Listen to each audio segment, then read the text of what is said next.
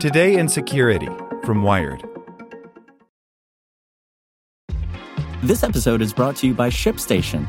You know, some things take a lot of work, like sending little robots to far-off distant planets. And just as that's challenging, so too is running a successful e-commerce business, especially when there's so much to do.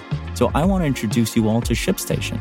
Now, I love using ShipStation because of its easy-to-use dashboard, which makes managing orders and printing labels a breeze and super smooth. Oh, and the customer service is just out of this world.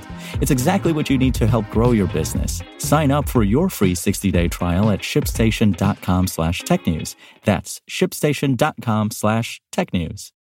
Hello, it is Ryan, and I was on a flight the other day playing one of my favorite social spin slot games on ChumbaCasino.com. I looked over at the person sitting next to me, and you know what they were doing? They were also playing Chumba Casino. Coincidence? I think not. Everybody's loving having fun with it. Chumba Casino is home to hundreds of casino-style games that you can play for free anytime, anywhere, even at 30,000 feet. So sign up now at ChumbaCasino.com to claim your free welcome bonus. That's ChumbaCasino.com and live the Chumba life. No purchase necessary. VGW. Void where prohibited by law. See terms and conditions. 18+.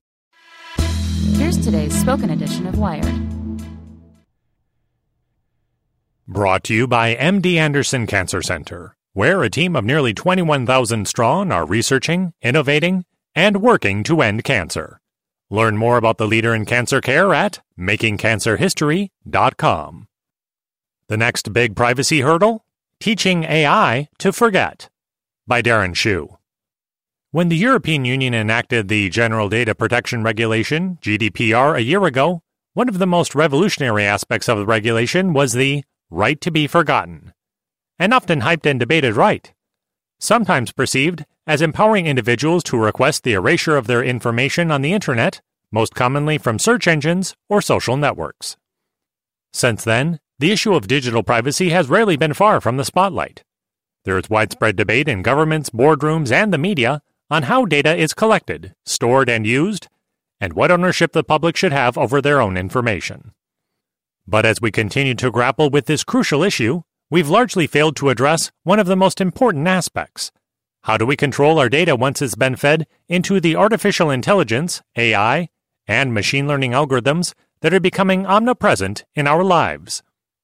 Virtually every modern enterprise is in some way or another collecting data on its customers or users, and that data is stored, sold, brokered, analyzed, and used to train AI systems. For instance, this is how recommendation engines work. The next video we should watch online, the next purchase, and so on, are all driven by this process. At present, when data is sucked into this complex machinery, there's no efficient way to reclaim it and its influence on the resulting output. When we think about exerting the right to be forgotten, we recognize that reclaiming specific data from a vast number of private businesses and data brokers offers its own unique challenge. However, we need to realize that even if we can succeed there, we'll still be left with a difficult question. How do we teach a machine to forget something? This question is even more impactful for children and adolescents coming of age in this world, the AI generation. They have gone through the largest beta test of all time, and it's one that did not consider the fact that children make mistakes. They make choices, and they are given space by society to collectively learn from them and evolve. Algorithms may not offer this leniency, meaning that data collected on a youthful transgression may be given the same weight and remembered the same as any other data, potentially resulting in the reinforcement of bad behavior or limited opportunities down the line as this data becomes more embedded into our lives. For instance, today a college admissions counselor may be able to stumble upon incriminating photos of an applicant on a social media platform. In the future, they may be able to hear recordings that applicant as a 12-year-old taken by a voice assistant in the child's home. The AI generation needs a right to be forgiven. How did we get here? Historically, we have worked hard to create protections for children, whether that's laws about advertising, the expunging of juvenile criminal records, the Children's Online Privacy Protection Act, or other initiatives. All of these align with a common belief in our society that there's a dividing line between adulthood and childhood, and that standards and accountability need to be separate and more forgiving for youth. Children coming of age today are not always enjoying that privilege. This prolific data collection and the infusion of AI into their daily lives has happened with minimal oversight, and seemingly little serious thought has been given to what the consequences could be. Society engaged in far more rigorous debate over advancements that would seem trivial today. The introduction of car radios, for example, drew much more concern from the United States government. The moral panics of the mid-20th century seem quaint in comparison to today's digital free-for-all. The lack of debate on what data collection and analysis will mean for kids coming of age in an AI-driven world leaves us to imagine its implications for the future. Mistakes, accidents, teachable moments. This is how children learn in the physical world. But in the digital world, when every click, view, interaction, engagement, and purchase is recorded, collected, shared, and analyzed through the AI behemoth, can algorithms recognize a mistake and understand remorse? Or will bad behavior be compounded by algorithms that are nudging our every action and decision for their own purposes?